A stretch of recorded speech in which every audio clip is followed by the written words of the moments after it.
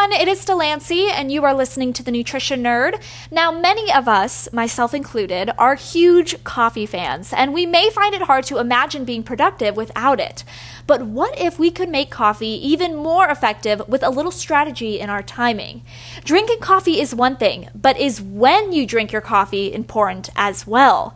Now, some people, like my mom and my boyfriend, love to drink coffee as soon as they get up in the morning. For them, it's equally about ritual as it is necessity, and the day just doesn't feel right unless they have a cup around 6 or 7 a.m. However, some believe it's counterproductive to drink coffee so early in the day, especially when cortisol levels are peaking.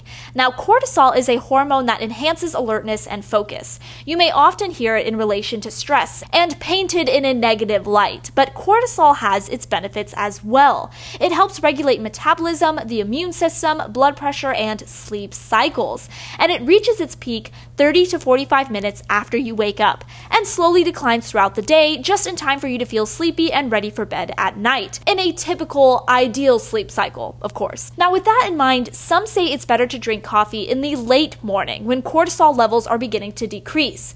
So if you get up at 6:30 in the morning for work, your optimal coffee window would therefore be between 9:30 and 11:30 a.m.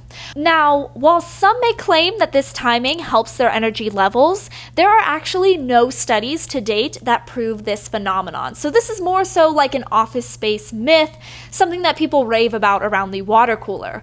Nevertheless, I personally think it might be a good idea to try out if you feel like coffee just isn't doing it for you anymore, or you want to shake up your morning routine. This has been The Nutrition Nerd. Hopefully you learned something new today, and I will catch you in the next one.